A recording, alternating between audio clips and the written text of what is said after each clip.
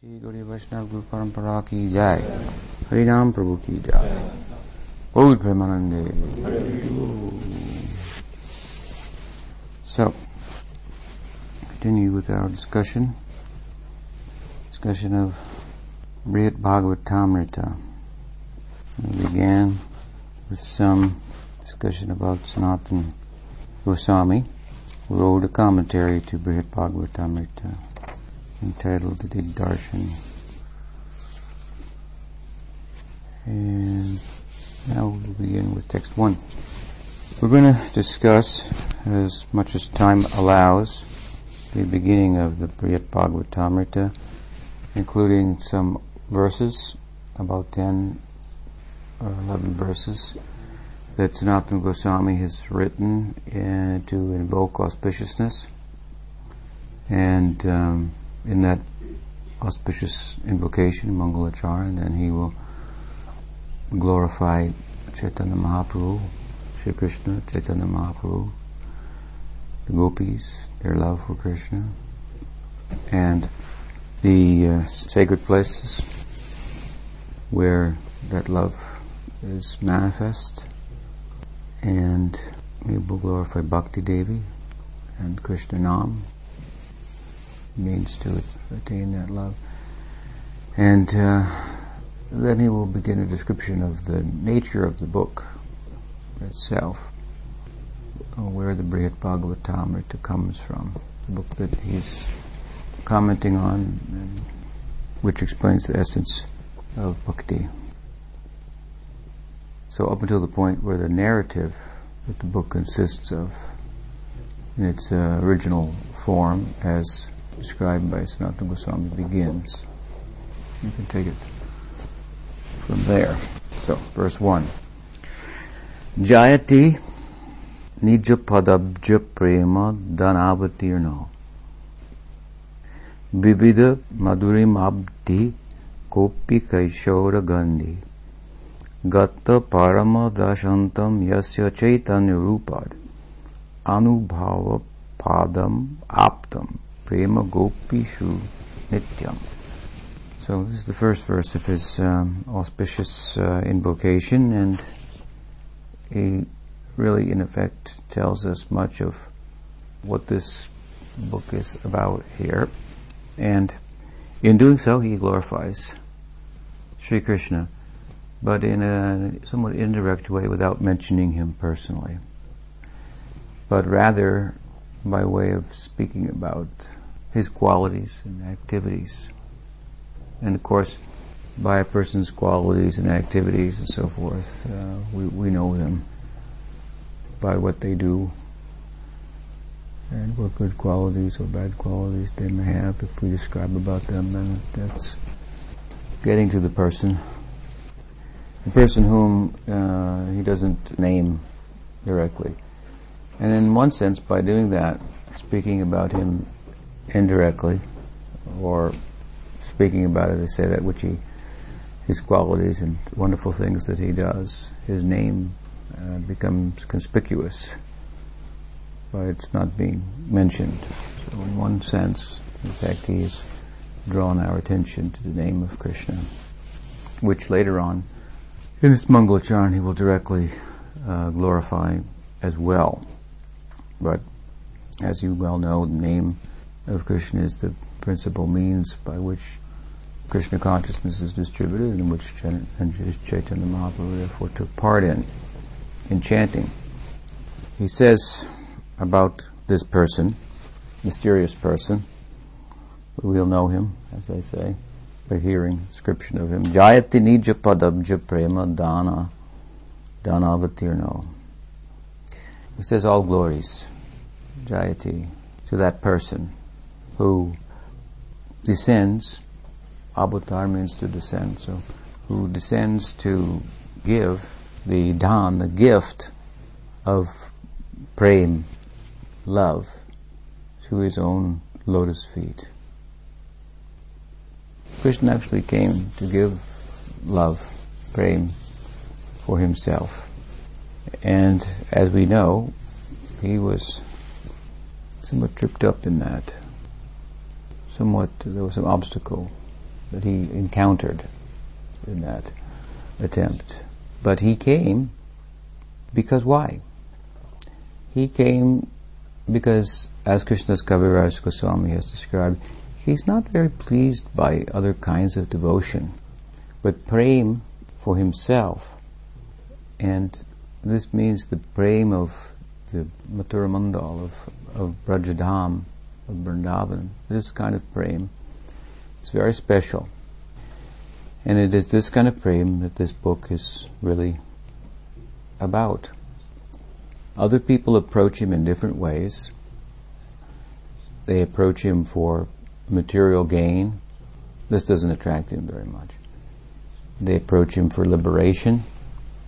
This is not very appealing to him. You can understand that if someone approaches you and they want your money, you're not very attracted. That's a real put-off, a real turn-off. If someone wants your knowledge to use for themselves, that's also unbecoming. We see that sometimes people take the knowledge of others and they don't give credit where credit is due and so forth. It's unbecoming. So if we knew that someone was after us for that, then that would not be very attractive. So people approach Krishna for material gain, they approach for liberation. Knowledge means liberation. And it doesn't attract him. People also approach him with devotion, but he's not very much attracted by that either. What he's attracted by and what makes him what he is, what makes him tick, so to speak, is this prem, love that reaches a pitch where there is no real distinction between himself and those loving him. I don't mean that in terms of nirvishesh or a Mayavad idea of becoming one, but one in love, where there's union that is almost, it does away with the offering, the act of offering. You are the offering. You become the offering. This is what prem is about. One becomes the very love itself that is non-different from Krishna. Now we are separated by desire. So when we have no separate desire from Krishna, and we have and love for Krishna in a particular way manifests in our heart, then that's what we become. Now we are our desire. Our desire and our attachments have defined our personality. I've often said our my is our I. You follow me? What we think of as ours, as mine, that defines our sense of self. So we are our attachments. Then this, interestingly, that stage of bhakti in which we cross over from a material identity to a spiritual identity, what do we call that stage? That's called asakti. It's the last stage of sadhana bhakti. And it means attachment also. So just as material attachments define our identity, so when our attachment develops for Krishna, it defines our self. An identity arises out of that attachment. And that identity is manifestation of Krishna's internal energy. It's a particular kind of love for Krishna. When you love someone, then you identify with them. And so that love causes him to appear in a corresponding form. In that sense, that love is non-different from him. And you can't have Krishna without love of Krishna. You can't have love of Krishna without Krishna. So this is the kind of love, this very special prem, that this book is about. And Krishna wanted to come and give it. And here it's mentioned that Sanatana says, gives honorific, I can't say more about him. Glories to him who comes to bestow love for himself. Implication here is also that that no one can give this love. No other avatar of Krishna can give this kind of love of Krishna. Only Krishna can do it. So as Krishnadas Kaviraj Goswami writes in his Chaitanya Charitamrita, he wanted to do that because, again, in one sense, he's not really very much attracted to other types of approaches to him. Even that devotion that is, well, it's devotion. It's a good thing, but he's not that attracted to that. Where I see him as the object and I'm making offering and so forth. And we don't find that much of that going on in Vrindavan. Putting Krishna on a throne, making offerings to him and so forth. No, the devotees have become the offering itself. The offering and the object to which the offering is made have merged. The devotees see that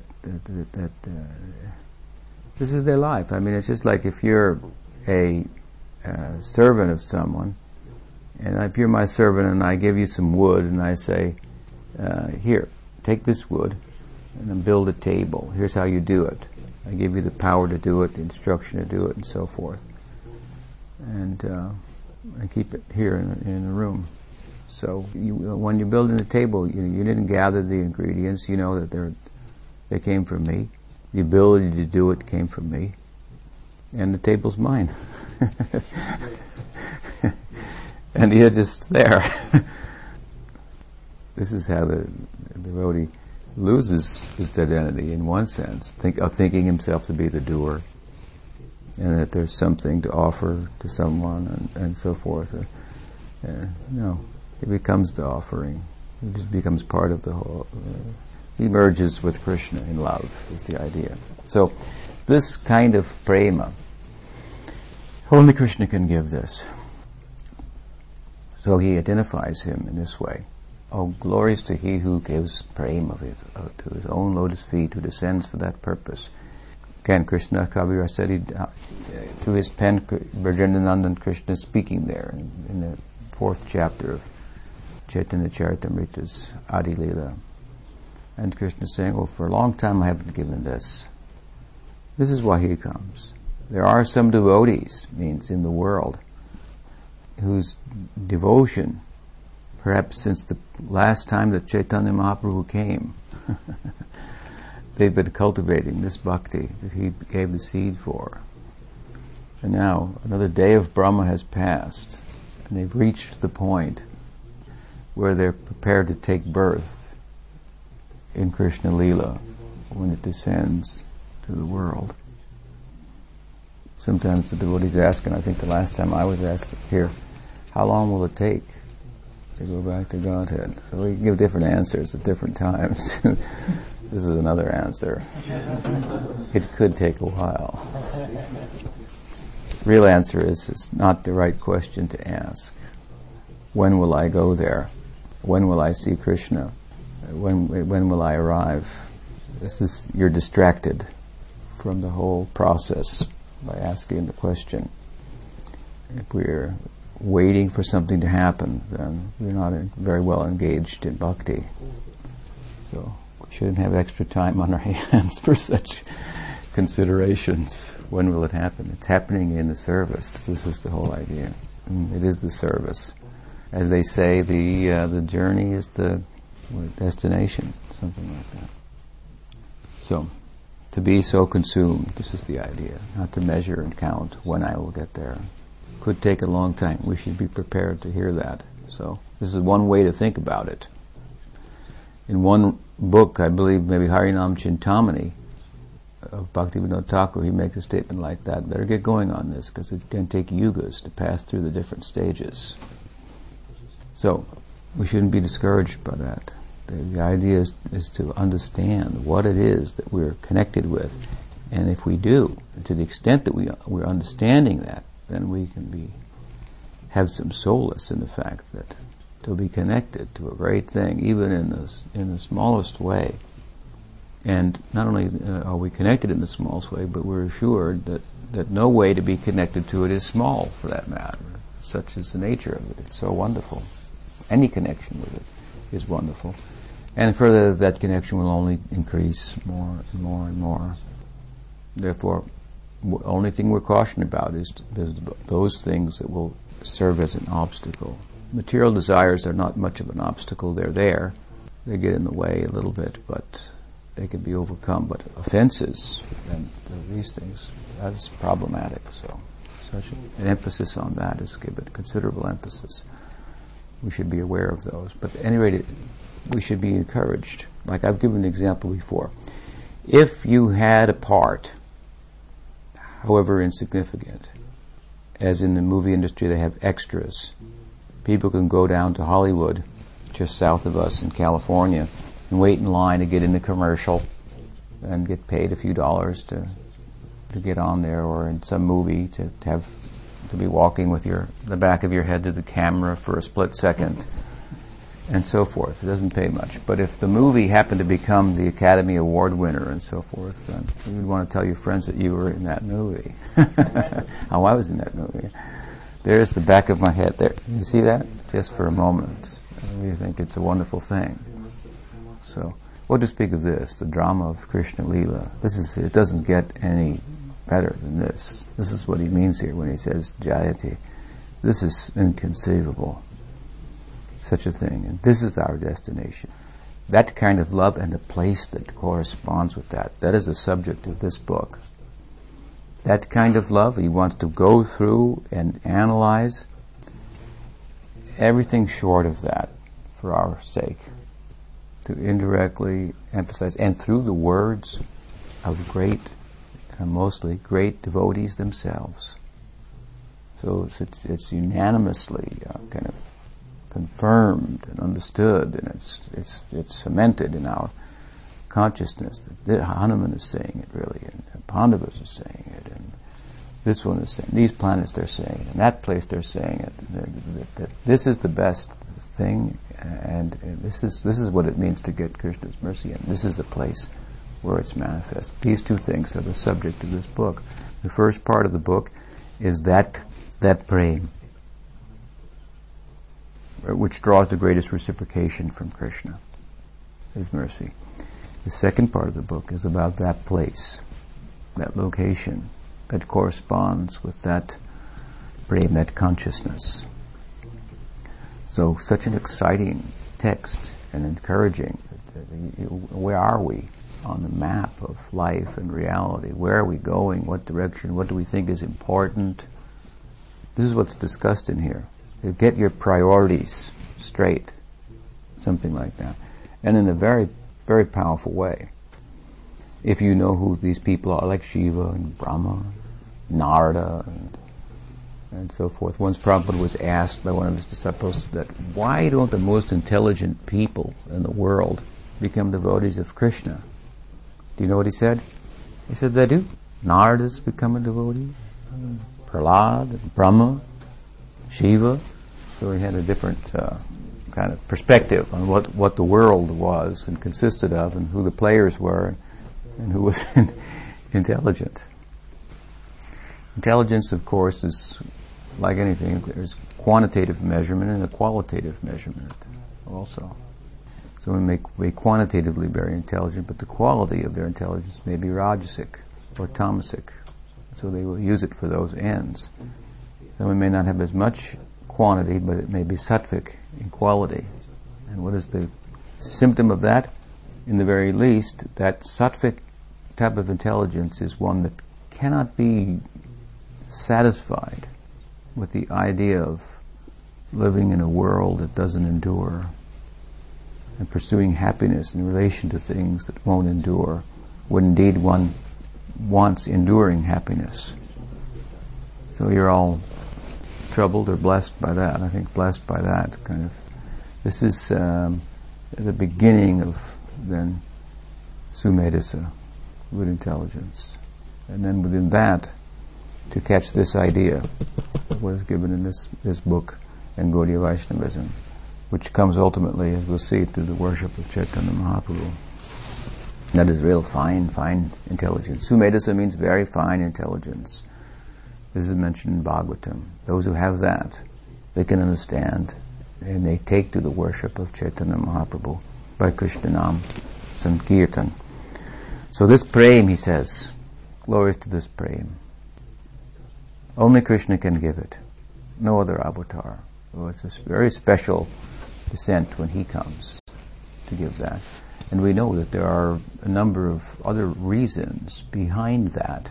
Not only does he come, as I'm mentioning, to give that to those souls who for so long have been cultivating this kind of bhakti, have been given the opportunity. As I said, this is one way to look at it, by Chaitanya Mahaprabhu. Usually we think Krishna comes first and then Chaitanya Mahaprabhu comes. That's, yes, one explanation, but another explanation is that Chaitanya Mahaprabhu comes first and gives the opportunity for bhakti. As Sridhar Maharaj used to like to say, first the giver, then the gift. So, looking at it from that angle, Mahaprabhu gives the gift, the opportunity that Krishna himself came to give, but was met with some impediments, stunned as he was by the love of Radha, the measure of it. He questioned his own position, and that impeded his ability to bestow the love in one sense. So at any rate, Chaitanya Mahaprabhu is coming, giving the opportunity for this love in no uncertain terms, and all kinds of people are taking it up. And some of them just beginning, and it may take a long time to reach perfection. And from that vantage point, if we look at it like that, Krishna's coming again in the day of Brahma. And who's he coming for? He's coming for them. Now they are just ready, just becoming ripe after a long time. And what is the ripe stage? Then when one becomes ripe with prem, then what happens to one who wants this kind of bhakti? Then he or she takes birth in Krishna Leela on earth, in Vrindavan, from a gopi, becomes a cowherd person, meets Krishna, Krishna's friends, associates, and all. And that love is intensified and developed, and then he goes back with Krishna when Krishna's Leela becomes unmanifest. Wonderful story. So, in one sense, Krishna's coming for them. He's not coming to kill the demons. This is a byproduct of his coming. To establish Dharma and so forth was secondary. But to protect the devotees, to nourish the devotees.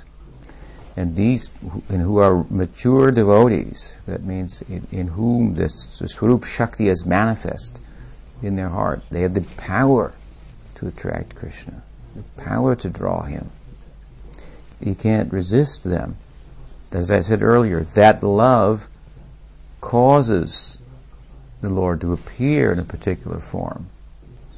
They see him as their friend, as their lover, as their son.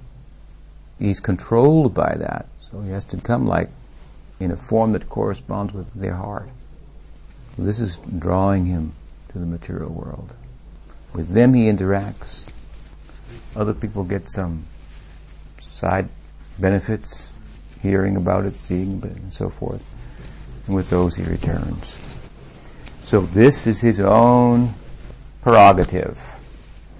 In general, that's the case. If God wants to show himself, he can be seen. Otherwise, not. Sridhar Maharaj liked to tell the story of Dhritarashtra. Dhritarashtra was blind from birth. And just before the battle of Kurukshetra, Krishna came to Hastinapur, and there Duryodhana wanted him to be on his side and so forth. And what did Krishna do? He didn't want to be on Duryodhana's side, and one thing led to another. At any rate, Krishna showed a wonderful form. He showed the universe inside himself, some type of Virata-rup, universal form. Vision was shown. And everybody's going, oh my goodness, look, Krishna has done like this. Oh, and they're talking about it. And Dhritarashtra was blind. So he was becoming agitated, and he said, Krishna, please, just once, give me eyes so that I can see this wonderful thing that you're doing. And Krishna said to him, see me without eyes, and showed him the form. Otherwise not. Idea being, if he wants to show, he can show. To a blind person, to any person. And one may have all good 20/20 vision, or whatever may be the case, and not see him. So this is the rule in general about God. If he wants to show himself, he can be known, otherwise not by the force of our own senses, mind, or intellect. What to speak then of Krishna himself? If he wants to come, and give the prem, by which, it means if he gives that to you, he's finished. You understand? If he gives you that prem for himself, then he becomes like a toy in your hands. What kind of a thing that is very extraordinary. He doesn't give that just to anybody and everybody. At least that wasn't his plan. But something happened. We'll get to that. Of course, and that's described in this verse also. But this is the first thing he says. There's glories to that person who gives the prem of his own self.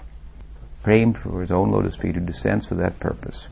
Vividam madurim abdi kopi kaishora gandhi.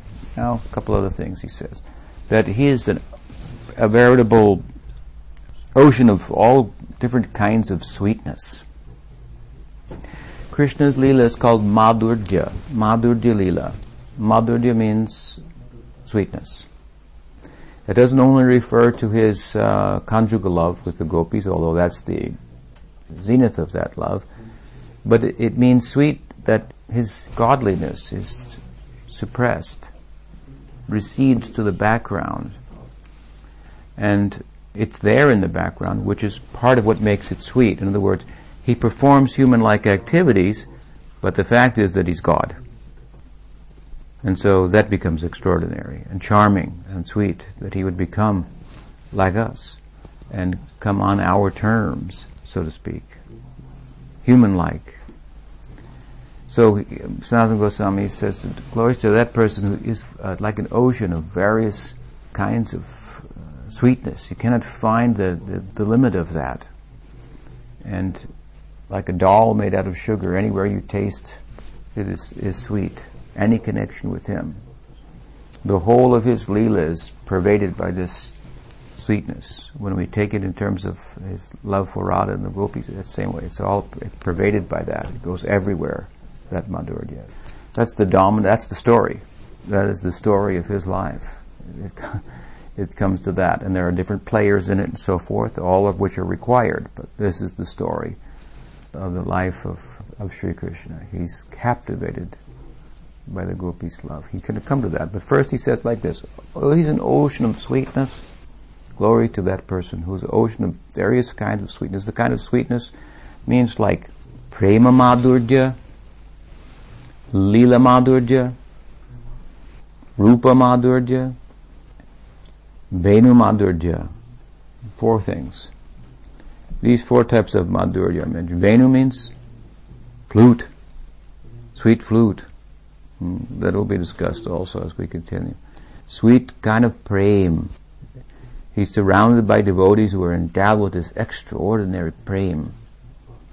Rupa Madhurya, sweet form, and Lila Madhurya. Pastimes are just incredibly sweet. These are 4 types of Madhurya that he's characterized by, that we don't find in Narayan or any other avatar. These kinds of sweetness. You hear about Narayan's pastimes like this? Practically not worth discussing in comparison. Form, he has no flute. And his devotees, they have love, but not like this kind of love. Extraordinary love. So an ocean of sweetness, and he's Kopi Kaishora Gandhi. He has the scent of a youth. And Sanatana Goswami has explained in his commentary that this youth, Kaishor, means youth. It means like just adolescence. Such an attractive time in one's life. Is leaving the boyhood, the childhood, boyhood, and not yet becoming a man. In between, it's very attractive. Everybody wants that. They want to get those people to go to their college or to enlist in their branch of the military. They're out there recruiting for those people, or to get them in their particular company and corporation and so forth. That's where they go, the big sports scouts and so forth. Now they try to get the seniors in high school.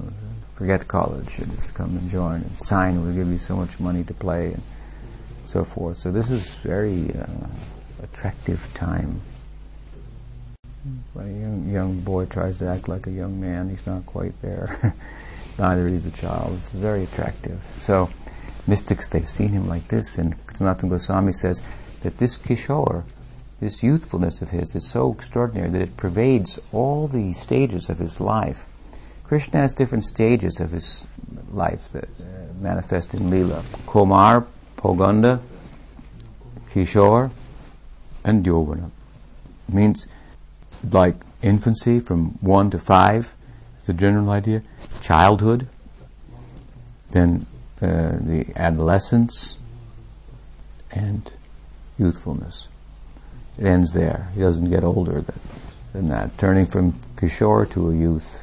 But in Vrindavan, he's a Kishore. In Mathura and Dwarka, he becomes youthful, a young man. But he's kind of like an adult. But here, and he's not quite an adult. He says that this Kishore is so attractive, this feature, that it pervades the other features.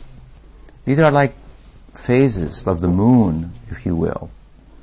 And they appear at some time, and then as the moon becomes more full, they're there, but something more is there also. Like that.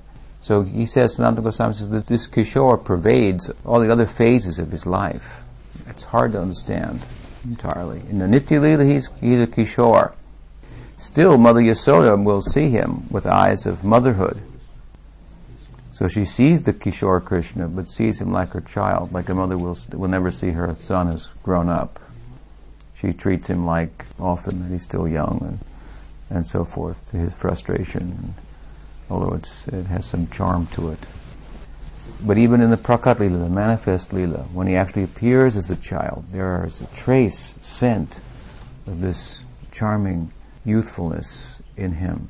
So in this way, Sanatana Goswami has glorified this person who gives the prema of himself, descends for that purpose, who's an ocean of sweetness, who's pervaded by the scent of youthful adolescence, and then Gata Parama Dashantam Yasya Chaitanya Rupad Anubhava Padamaptam Prema Gopishu Nityam, he says.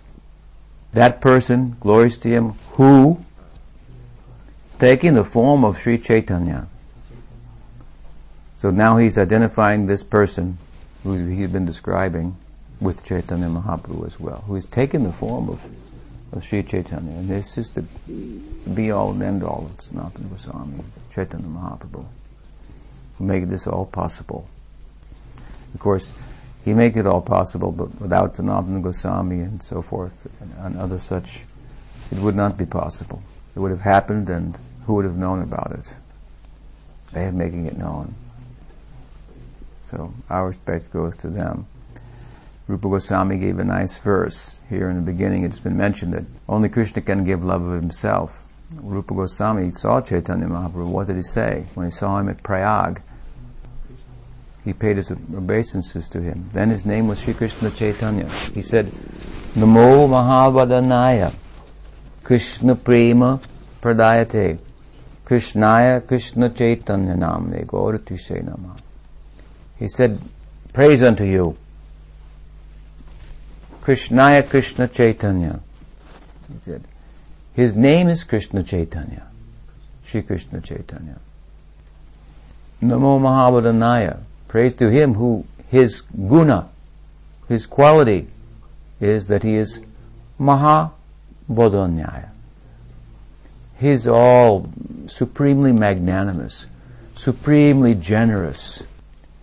And Namne Gora Tvishe, Gora Tvishe Nama, his rupa means, his form is a golden complexion. And his leela, what is his leela? Namo Mahavadanaya Krishna Prema Pradayate. His leela is, his play is giving out love of Krishna. In this nice verse, a very famous verse, our attention is drawn to the spiritual intelligence of Rupa Goswami. On the spot he composed the verse, seeing Chaitanya Mahaprabhu at Prayag. He glorified His name, His guna, His rupa, means His name, His quality, His form, and His leela. And he could understand that because His leela is to give prem of Krishna, who is He? He must be Krishna Himself, because only Krishna, as we've heard, can give prem of Krishna. So, he very intelligent. So as I say, how would we know? Yes, without Chaitanya Mahaprabhu, as we read earlier in the morning, what would we know? But we have to go a step further from there. Without Rupa Goswami, without Sanatana Goswami, without our Guru Parampara, how would we know what the gift was? Someone is offering you a gift, but you don't know. I have to tell you. There's a gift for you waiting here at the post office. Just like at Audarya, then the people come and they put a little notice in the box. You have a gift. You have a package. Then you have to drive down to the post office to get it. So the Guru Parampara is coming like that. You have a gift. A gift has been given to you. Chaitanya Mahaprabhu has left a gift for you. This is how you get it. You have to go down this road like this. It's waiting here for you. So he says, Gata Paramadashantam Yasya Chaitanya Rupa. He's assumed the form of Chaitanya Mahaprabhu. And, he says further, in the form of Sri Chaitanya Mahaprabhu, what happened? This person who he's talking about, this Krishna, in the form of Chaitanya Mahaprabhu, he realized the final end, the ultimate beauty and perfection of transcendental experience. This was the problem that he ran into, Krishna, that he saw when he descended to distribute his love of himself. He witnessed that the love of the gopis was greater than his. And so this became a problem. So he adopted a means then. Krishna adopted a means to experience that himself, that particular kind of love. And in doing that, he became Chaitanya Mahaprabhu. And as Chaitanya Mahaprabhu, then he made this widely available. Therefore, Rupa Goswami wrote that famous verse, Anarpita charim chirat karunaya bhattina karo samarpaitam unatojo rasam sabhakti sriyam Hari purta sundara divti kadamba sandipita sadahridaya kandare spurto vasachinandana. It's a very important verse. This verse was written by Rupa Goswami, and it was the verse to his book called Vidagdhumadava that glorified the deity of his book.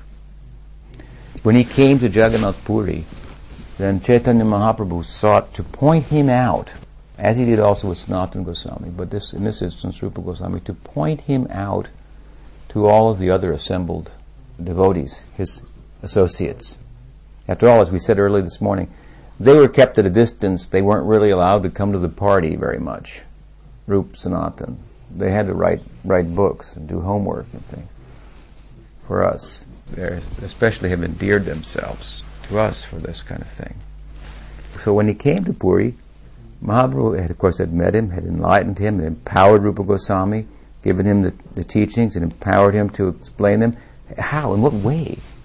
He said, just like Brahma was empowered at the dawn of creation, Kaviraj Goswami describes, at the beginning of the Parampara by Krishna, to reveal all the Vedic truths. So Chaitanya Mahaprabhu, as Krishna himself, empowered Rupa Goswami to reveal the truth of the truth, things that even Brahma couldn't fully understand, or Vyas for that matter. So he wanted to introduce him to all the devotees. So Chaitanya Mahaprabhu came. There was Rupa staying with Haridas Thakur. And he had composed a book, and Rupa and Haridas were hearing some verses. Mahaprabhu came. He liked the verses very much. He called other devotees, Ramananda and others who were big Rasikas, big poets, and very learned and sophisticated type of people, poets, litterateurs, and so forth. They're high-class people. he brought them to hear. His Rupa Goswami was just a mendicant. Look at his writing. It said that his writing, his penmanship was like rows of pearls. So beautiful. What to speak of the content. And so Mahaprabhu asked that a verse would be heard, and he gave a nice verse about the glories of the holy name. Oh, when I hear the nectar of these two syllables, Krishna and his drama Purnamasi is speaking, Yogamaya herself, then these two syllables, they enter the courtyard of my heart and my senses become stunned. I wish I had thousands of ears and thousands of tongues to do justice to the nectar of these two syllables. She's going mad. This beautiful verse was quoted. Then Ramananda says, what about this verse? And he's speaking technically there about different aspects of dramatic and poetic writing that should be in place. There's a system to that. What about this verse? What did you do for this verse? What did you do for that verse? Oh, and they're all relishing this. And Mahaprabhu was showcasing this Rupa Goswami as a rasika. He says there, without becoming a rasika, one cannot understand me. One cannot understand Krishna.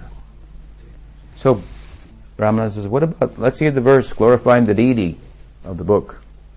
So he gives this verse. Anarpita chirim charat karunayavatirna kalo. And Chaitanya Mahaprabhu said, that is a bit of an exaggeration. I think that is over the top, that verse. But every other devotee thought, oh, that was good. I like that. And Krishnadas selected that verse, put it in his Chaitanya Charitamrita. It's the Ashirvad slok of his Mangalacarana. In his auspicious invocation to Chaitanya Charitamrita, this verse, Anarpita chirim charat karunayavatirna kalo samarpaitam unatolzo rasam sabhakti sriyam. It's Ashirvad means to give a blessing. It's a verse. He's giving a blessing to the devotees. Oh, devotees, he says. This Chaitanya Mahaprabhu has come, and he's giving something that hasn't been given forever. Never been given before. What does it mean, never been given before? It means no one ever gave it but him. He does come again and again, not very often, Kaviraj Goswami explains, once in the day of Brahma. But it's only when he comes that it gets made available like this. So it's never been given before. It means also, but never by anybody else. And not for a long time. Sometimes it's translated like that. And it might as well have been never before. Because, the yugas are pretty long. And if you take 1,000 of them together, it becomes, I don't think the calculators go that high. Such a long time. It's not worth thinking about. Sometimes the devotees want to know with their curiosity, what about in the other yugas? And it's not very important. Deal with this yuga, that's big enough. And it's pertinent, we're living in it now. Most of the information available will be available for this yuga, that's current for this yuga. This makes sense. Once Prabhupada was asked, who's the avatar for Treta Yuga? And Prabhupada, you know what he said? I don't know. Next question. So, for that matter, we're not concerned with any other avatar. But Prabodhananda Saraswati said, who cares that Varaha lifted the world with his snout, which is a pretty extraordinary thing from the Plutonic regions, as the story goes. And who cares about that? Or that this avatar did this, or this avatar. This is all, put that on the back page. It's all become a footnote to the appearance of Chaitanya Mahaprabhu and what he has done in human society, what blessing he has given to the earth. And Rupa Goswami is extending this blessing. He says he came after a long time, or never before. And what is he giving? He's giving Unutoldu Rasam Sabhakti Sriyam, this highest love, this brightest jewel of rasa. He's giving this to everyone. And Rupa Goswami says, this is his blessing, may that person, the son of Sachi. It's a very affectionate way of speaking of Chaitanya Mahaprabhu. Chaitanya Mahaprabhu been brought up by his mother, nourished by her. You can imagine how much loving she was, fondness she has for him. May the son of Sachi means because he'd been raised affectionately, he can give affection. This is the idea. What kind of affection he can give. Mother Sachi, she is Jashoda Mai. She's once my Govardhan Shingar Maharaj asked me, "Who's the creator of the world?" I said, "I don't know. You tell me. I know you have something special on your mind." So I didn't want to say Brahma or I know he said, "Mother Yashoda, she has given us birth to the world." This is his idea, because she is the mother of Krishna. Actually, it is said that one Kavi Karnapur has written that Krishna Lila appeared on earth to give Mother Yashoda the chance to actually experience the birth of her son. Because in the Nitya Lila, he's not born there. When he comes to earth, then he can actually take birth. That's why I like to say that this Krishna Lila is like a drama or a movie performed on location. So there are extra benefits if you do it on location rather than in the studio, where you have to put up props and so forth. So he actually takes birth. That's incredible. So much affection she has for him. This is the idea that he's giving.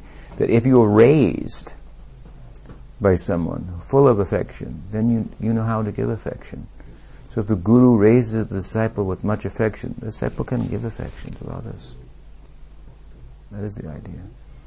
So he said, Chaitanya Mahaprabhu is the son of Sachi. What is her devotion? What is her capacity to be affectionate? That is transferred to him. So generous he is, so affectionate, making it so easy for us to approach. He says, this is the benediction, may he enter the cave, the dark, deep cave of your heart. Like a lion lives in a cave. Our heart's like a dark cave. May he go there with his golden complexion and make it glow, and may he roar in there loudly. Shri Krishna Sankirtan. Hare Krishna, Krishna Krishna, Hare Hare. Krishna Varnam Tisa Krishnam. He's of the category of Krishna, or it means he who's always talking Krishna, Krishna, Krishna, who's always uttering Varna means syllable, these syllables, Krishna, Krishna, Krishna. May he enter your heart. And Tisa Krishnam. He's Krishna, but he's not Krishna. It means he's black, but he's not black. He's opposite. He's golden. He's Krishna, but he's disguised as not being Krishna. Why? For the purpose of revealing Krishna. Think about it.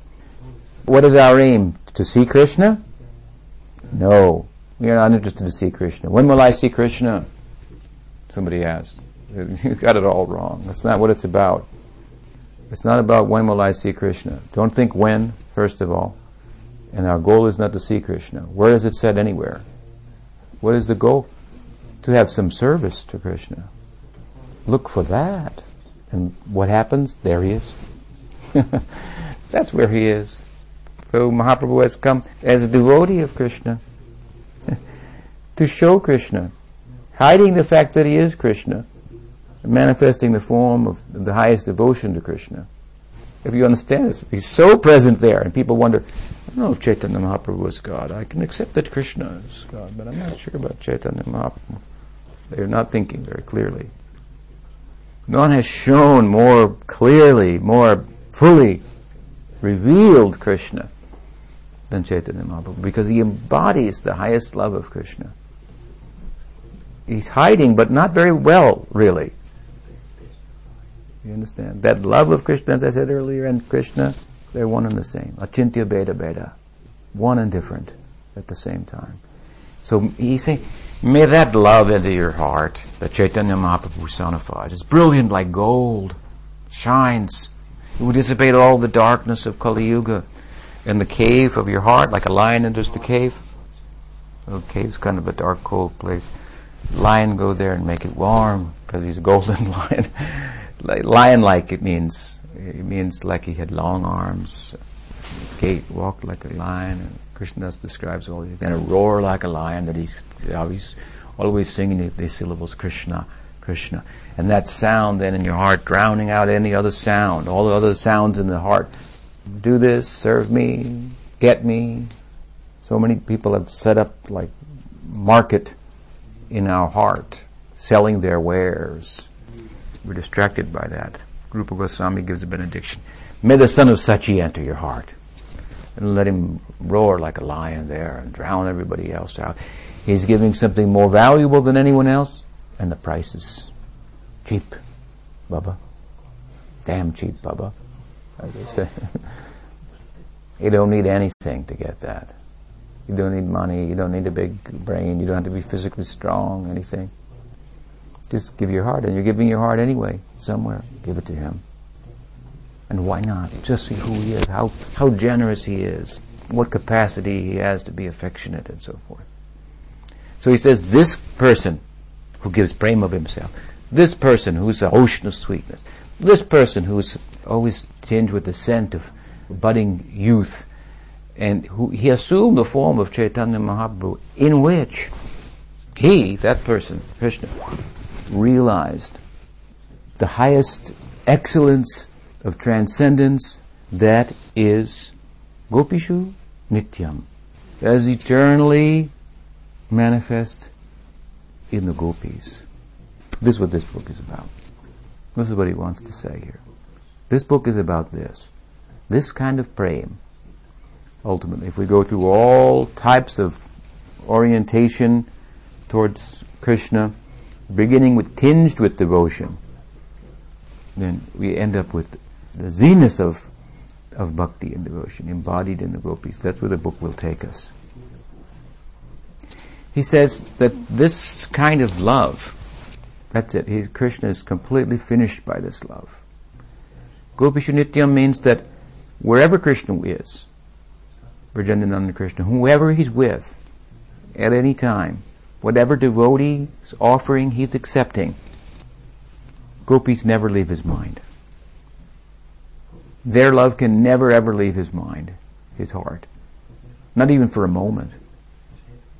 This is incredible.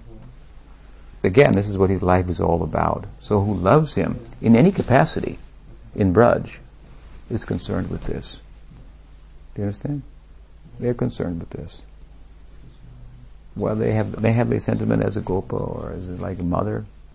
You don't think Mother Yashoda wants her son to be with Radharani? Oh, she does. There are impediments to that, but she does actually. Sometimes we say there's opposition. She wants him to stay home at night. That's true. But certainly she wants him. She thinks that Radharani is the perfect match for her son. Couldn't be a better match. But of course there were astrological problems in his chart and so forth, and all of this is to help bring out the parakiya, paramore love, and the super excellence of that which the gopis are possessed of, and so forth. This is what this book is about. And what he's saying here is that this Krishna appeared in the form of Chaitanya Mahaprabhu, and in that form he experienced the excellence of the gopis' love that they're eternally fixed in, that Krishna can't take his mind off. So it's telling us that he showed us, Krishna, in this form of Chaitanya Mahaprabhu, how to get that love. In the context of chanting the name, this should be the orientation, to get the love of Vrindavan, to extol the virtues of the gopis' love for Krishna. How? Chaitanya Mahaprabhu is Krishna. What did he do? He followed in the footsteps of the gopis. Rupa says, Seva sadhaka rupena, siddha rupena chatrahi. This is the way. You have to follow in the wake of the people who have that kind of love. So he identified the gopis' love as super excellent, and then he followed in their footsteps. That's what he did. So this is what we have to do. Make it simple. We should conceive of our Guru. We think, if he's bringing us to that land, he must be a member there. So we will follow him. Whatever he or she says to do, that we will do that. It doesn't mean we'll follow this is the beginning idea. Keep it simple. Guru Bhakti. Follow the ways of our Gurudev. This is simple. Raganuga Bhakti. It's a big complex topic. We make it real simple. Attach yourself to a member of that sector, those kind of sentiments for Krishna, for Radha and Krishna, who can extol the virtues of that kind of love. Everything will come. Don't be worried too much about too many sophisticated types of practice. Everything will come in time. This kind of love for Krishna, you see, it's so wonderful. Krishna's just attracted by that. As I said earlier, he's not attracted the Krishna is not attracted to other kinds of approach to him. This just really gets his attention. This idea just captures his attention. So little interest in that goes a long way. You're on the same page with him suddenly. You understand? It's a big thing to become interested in that. This is what our Gurudev comes to give. So we should think, yes, he has some inner feeling. I'm interested in that. This kind of Vrindavan love for Krishna that reaches its zenith in him, embodied in the gopis, his romantic life. So in this way, Sanatana Goswami has introduced his book with the first verse and given us some idea of what it's about. It's about Krishna. But more than that, if you want to know about Krishna, you have to know what his love for Krishna. It's about love for Krishna. And ultimately, it's about the highest love for Krishna as manifest in the gopis, which Krishna himself came to taste and experience in the form of Chaitanya Mahaprabhu. Any question? Can I ask a question about the Shikshastaka? In the first verse, you refer to Chaitanya generally with the name Gaura Krishna. I didn't really get why you used particularly that name all the time. Gaura Krishna. In the first verse? It's a nice name, Gaura Krishna. But to emphasize that he's Krishna. It's like Prabhupada liked to emphasize that Krishna is the Supreme Personality of Godhead, so I want to emphasize that Chaitanya Mahaprabhu is Krishna. It's also the emphasis of Krishnadas Kaviraj Goswami. Chaitanya Mahaprabhu is the same Krishna, come to speak about himself. I get questions sometimes about this, about Chaitanya Mahaprabhu's divinity and so forth, and how do I understand that? And why, if he's Krishna, why didn't it just come out and say it? Why didn't the scripture just come out and say it? Why all this double talk and twisted verse and this and that? And they have a doubt like this. Why don't they just make it clear if it's really true? So that way I wanted to just, in my own thinking, Gaura is Krishna. That's a fact. But with regard to those kind of questions, and you miss the whole point. You don't really understand his Leela and how it works and why it's necessary to be hidden to some extent and so forth. And for a certain point, of course, once his devotees come and his sampradaya has started, then their business is to bring all that out, show that it's not, why other people wouldn't see it, why it could be thought of like this, yes, but now there's no more point. Just like Sanatana Goswami's commentary on this verse of Srimad Bhagavatam that speaks of Chaitanya Mahaprabhu in the 11th canto, he says, Karabhajana Muni says to the king, Maharaj Nimi, Krishna Varnam Tisa Krishnam, I quoted this earlier, Krishna Varnam Tisa Krishnam Sangopangastra Parshadam Yagnai Sankirtana Prayer Yajantihi Sumedasa. No one ever explained this verse to be Chaitanya Mahaprabhu. Chaitanya Mahaprabhu hadn't appeared. At least not for a long time, right? But after he appeared, Sanatana Goswami, writing his commentary on Bhagavatam, explained this verse to be describing Chaitanya Mahaprabhu. People say, wait, it's never been described like that before, never been explained like that before. Other acharyas have explained it in different ways. What's this upstart understanding? You've identified somebody, you're from Bengal, pick some other Bengali, made him, a Yuga avatar, and so forth. And of course, there are places in the scripture that seem to say that there is no avatar for Kali Yuga. But if you read Sanatana's explanation with an objective outlook, unprejudiced outlook, you think, Jesus, how could it be explained any other way? This is clear as a bell. This is Chaitanya Mahaprabhu. This is the pramana, evidence from Bhagavat. You couldn't get a better reference to Chaitanya Mahaprabhu. And this is why he is the way he is, and so forth and so on. So, there's a reason. If you think, well, why is it hidden? Then you miss the whole point. It's hidden because he's coming as a devotee of himself. Because the thief tries to hide. He tried to steal Radharani's love, he had to hide. It's necessary. So to ask that kind of question is to completely miss the whole point of Chaitanya Mahaprabhu's descent. It's a special kind of descent. How can you say he's Krishna? This is why we're saying It's Krishna in his most esoteric mood. That's a secret thing. Krishna doubting himself. Shh. If you tell this everywhere, the religious world will become disturbed. Krishna doubted himself. He thought he was the king of love, but he saw that Radharani's love exceeded his. He thought, who am I? Maybe I'm not the king of love. What to do? Of course, he's very resourceful, so he made an attempt at grand larceny in this way. So the thief has to hide. I mean, this is a poetic, of course, explanation of the whole thing. And we can live in such explanations. Philosophically speaking, then, if he's going to teach devotion to himself, then he has to come as a devotee to do it best. What is the best way of teaching? By precept or by example? Example is a better way. So he had to become a devotee. He wanted to do it real clearly. Krishna came. Krishna taught about love of himself. Have you read Bhagavad Gita? He's teaching about it to become my devotee. There's some things he told Uddhava and Bhagavatam and so forth. No? He exemplified love. Well, he showed himself. He came with his devotees and showcased that kind of love, but to actually teach it, he did an okay job. But he figured, well, he wanted to do it really comprehensively. Then I'm going to go and teach it myself. I'm going to become a devotee and show the example. There's no better way to teach that. So because Krishna wanted to give himself, and we cannot have him without Chaitanya Mahaprabhu. He wanted to give himself, so he came in a form to make himself available. Does that make sense?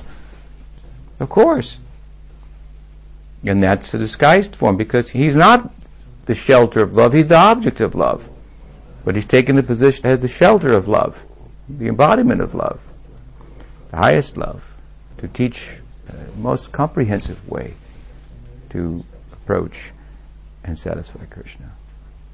So to ask that kind of question, I have doubt about how could Chaitanya Mahaprabhu be God? Why is it hidden? Why don't they just come out and say it? You just don't understand at all who is Chaitanya Mahaprabhu. So this is kind of answers you have to give. No cause for doubt. And this is the way it should have been. No other way.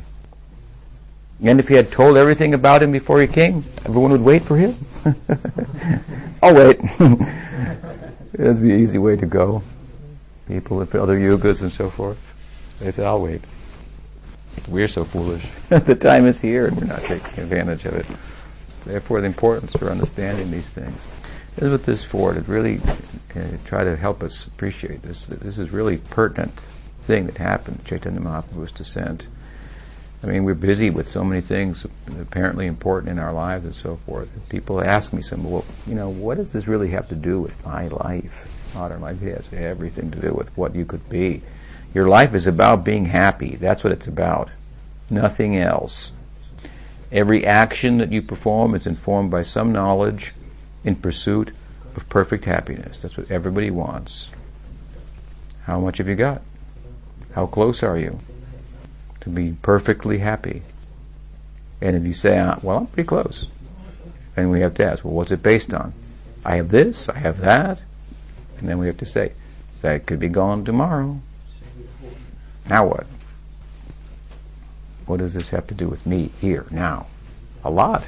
What do you want? You want happiness. How much have you got? How much do you want? Unlimited. No distress factor. How close are you? Oh, well, not very close to that. So this is the knowledge that will inform the kind of action that will bring that kind of fruit. And we have to talk about it 1,000 different ways just to try to bring the point home. This is relevant. Prabhupada had great power to do that. It was amazing. Amazing. See, his power to convey to people the urgency of Krishna consciousness so that they would just get so busy in the practice. I'm trying also to convey to you. This is an important thing that happened. Chaitanya Mahaprabhu came for you. What else? Any other thoughts, questions, comments? Yes, Kashangi. I had a question that's like outside the theme of the class, but we've been talking about how we in our personal lives relate often are the only ones representing our faith and also you to the people surrounding us. People, only Gaudiya Vaishnavas, they know, but we don't fit the cliche or the ideal of someone who's a spiritual person, like an ascetic, because we don't live that simply. Mm-hmm. So we've been wondering if we should kind of try to be more like that ideal, to somehow represent the tradition better to the people. I don't know if I'm explaining this that well, but maybe you catch what I'm trying to say. Mm-hmm. You're thinking that if your words and activities in relation to people will have more power. Is that what you're thinking? Yeah. If you're more renounced. Yeah, in my dealings with people, so that they would, so that I could conform more to their idea of someone who's. Yeah, it's like the thought, I think, is that it feels a little bit hypocritical to speak about spirituality, and then as we are surrounded by quite massive amounts of material assets and more than many others, so then we're speaking about spirituality and people look at, for instance, our home and say, how can this be? That there is this contradiction, and this is something we've been speaking about, how to harmonize in that sense. That Well, there's a couple of things that I could say about that, and one thing is that after all, we have to teach people what spiritual life is, and it might be a little different than what they think. They may have some idea what it means to be spiritual and how one should act, and it may not be such an accurate picture. That's one way of answering your question, and they need to be educated. Bhaktisiddhanta Saraswati Thakur, he made a poem once, and it was, I believe, on the occasion of moving the deities from where they were staying, maybe in a rented facility in Calcutta, to the famous Baghbazar Moth, which was a marble temple. Bhaktisiddhanta Saraswati Thakur started his preaching in Mayapur, and he had nothing. As a renunciate, he had no facilities, and there were very little. The birthplace of Chaitanya Mahaprabhu, Bhaktivinoda Thakur gave him as a place to preach from, established devotion there, and so forth. But there were, Bengal tigers there at the time, and so forth. It was a jungle, cobras and so forth. So gradually, through his preaching, more and more people came, and so forth. And at one point, they got a temple in Calcutta, which was just like wild idea. Devotees wouldn't go to Calcutta. That was like the material world. They were living in the Dham. But he got this temple, and it was built out of marble, this was a long, long time ago. It was a very, expensive kind of thing. It was like building a skyscraper in Helsinki, with all the bells and whistles and doormen, to open the door for people and so forth. A building that just really stuck out. And then performing worship there. So when they moved the deities from the temporary facility into the temple, he gave this song, part of which is Pujala Ragapata Gaurava Bange Matala Hadijana Vishayarange. Sridhar Maharaj liked this very much, inscribed it in his temple. It's one of his favorite lines. And the implication of it is that the moth residents of the monastery, they were all beggars, but they were living at least in Calcutta, in a marble palace. They were going out asking everybody for money and living in a marble palace. And so this verse sought to address this idea that the people who are object, the devotees, the highest devotees, that everything within my power, within the world, anything of value within the world, it should be used in glorification of them. Vishayarange. So they went out, they were beggars, but spending more money than rich people. Spending money like in ways that even rich people wouldn't spend money. Taking the deity, putting the deity on a marble altar and getting a golden crown and all these things. Like rich people, they're going to be a little careful how they spend some of their money, and these people were just like collecting it in buckets and just spending it on the deity. Like that. So they were beggars, but they were spending more money than the wealthy people. So this had to be explained, because the typical person thought, well, who's a spiritual person, he lives in Mayapur in a jungle, eats only tulsi leaves on Ekadasi and fasts the rest of the month, and so people have their stereotyped conceptions. Bhaktisiddhanta was seeking to break that mold and give them a different idea, a more clear idea.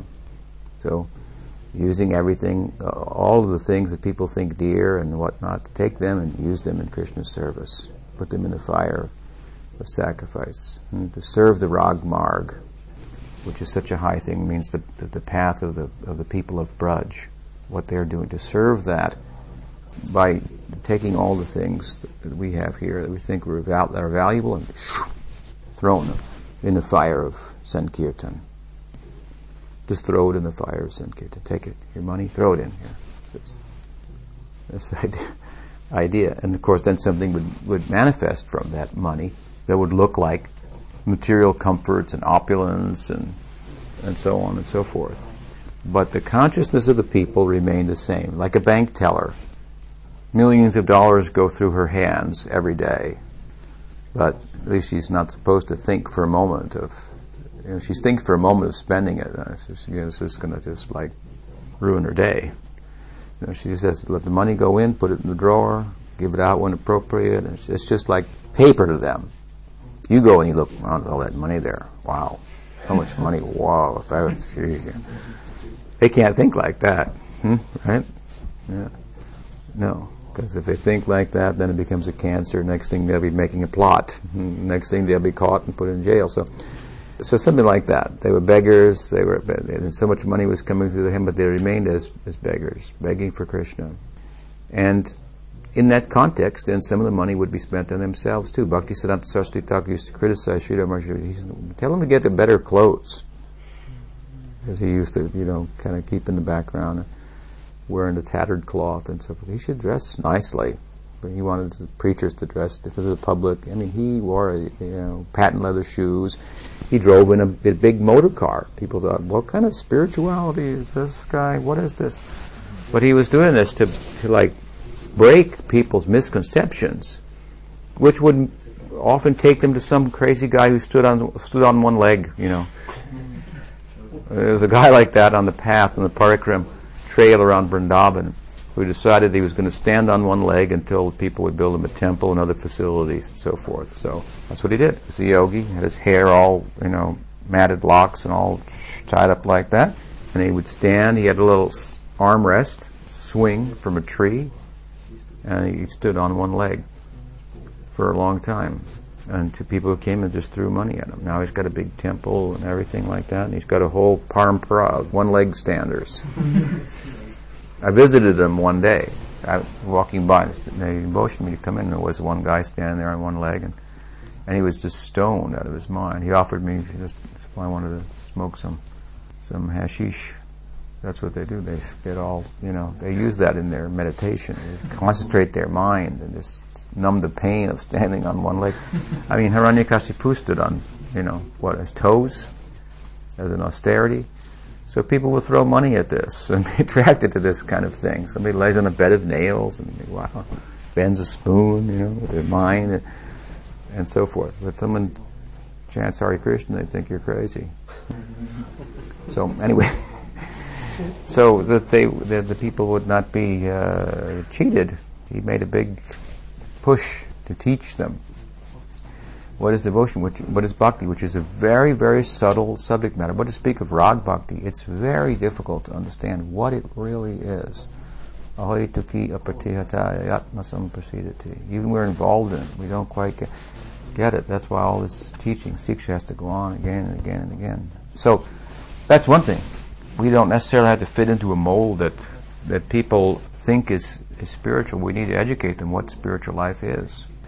That's one thing. The other side of it is, of course, that if you feel yourself that you could reduce your own material situation to one that was more simple, and that you would feel more honest, and that you're being drawn by your practice and your preaching in that direction to give up a standard of living that you don't feel you really need, and it in your own mind it just doesn't work that well with what your ideal is, and so forth, and sometimes you feel compromised if you're thinking like that, then that would be good.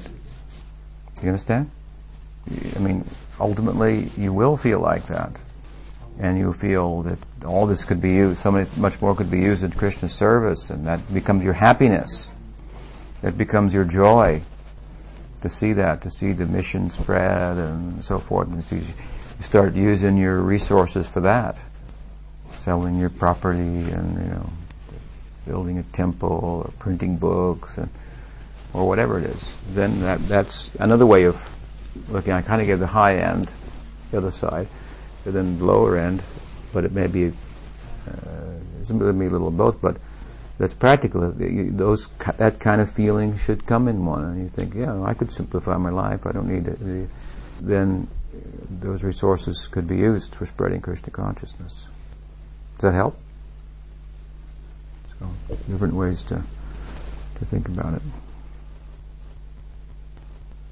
All right, so we'll stop there. Shri Sanatana Goswami Prabhu ki jai, Gauri Vaishnav Guru Parampara ki jai, Brhad Bhagavatamrta ki jai, Gaur Bhakta Vrinda ki jai, Gauri Premanande.